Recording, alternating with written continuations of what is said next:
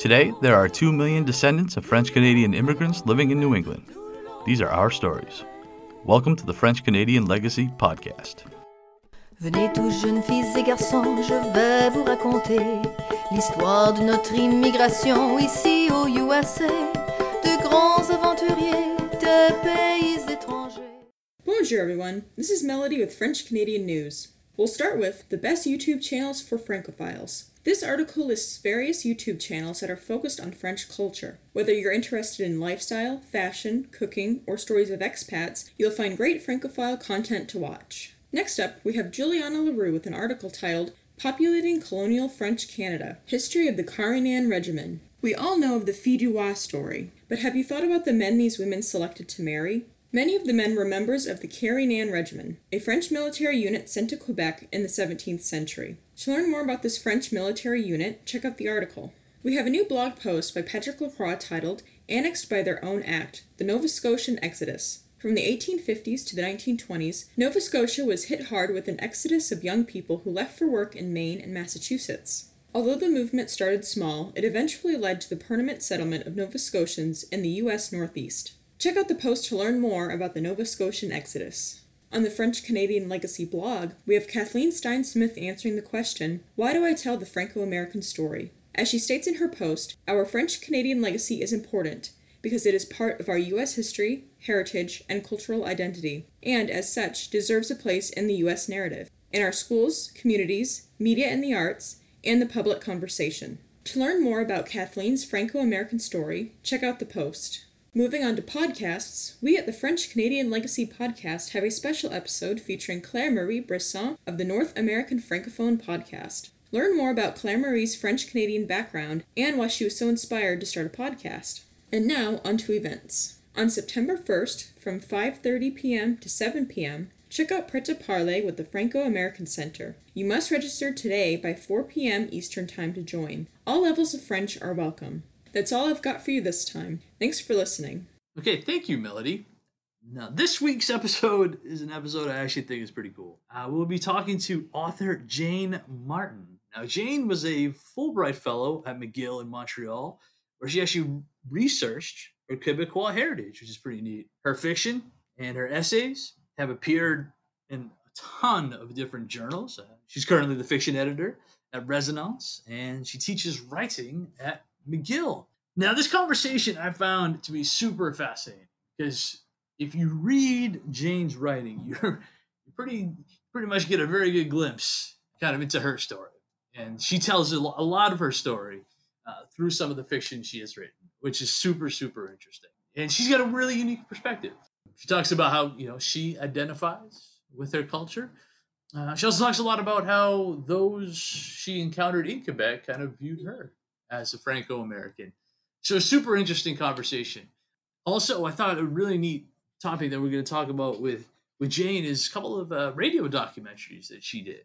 So next week, again, Jane Martin. Obviously, you teach at McGill. Yep. Amazing school.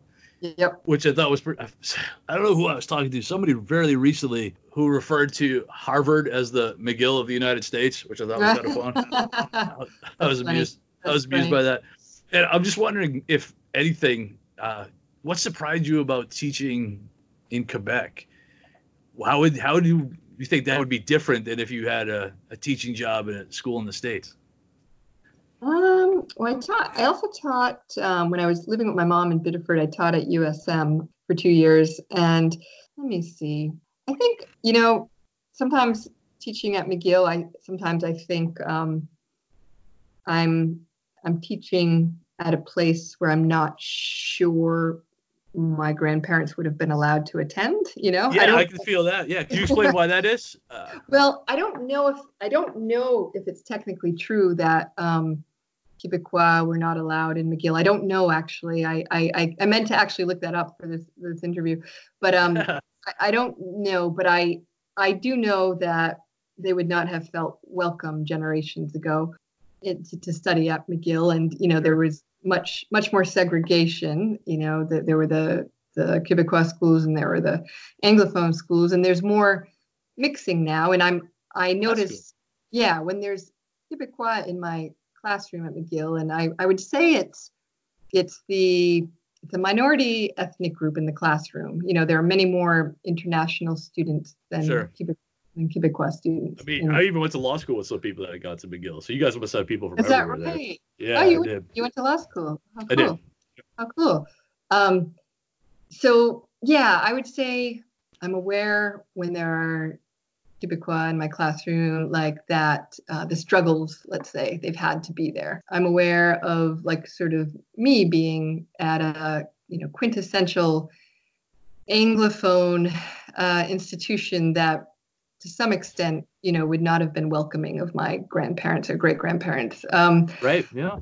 There's that. That's got to be kind of weird, right? Yeah. To teach there. Yeah. It is, but then I also feel like there's some healing in it. Yeah. That's awesome.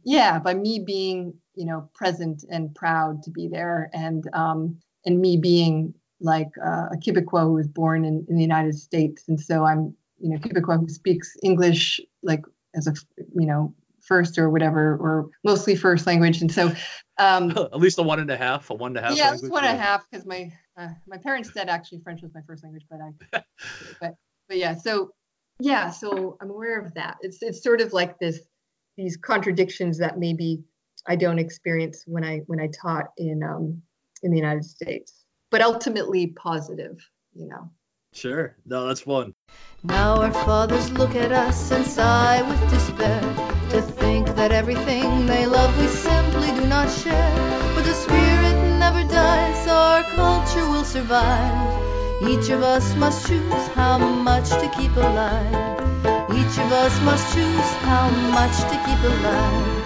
Special thanks to Josie Vachon for providing the music. You can find more about her at josievachon.com. This podcast was produced and edited by Mike Campbell. If you have any questions or comments, please email us at fclpodcast@gmail.com.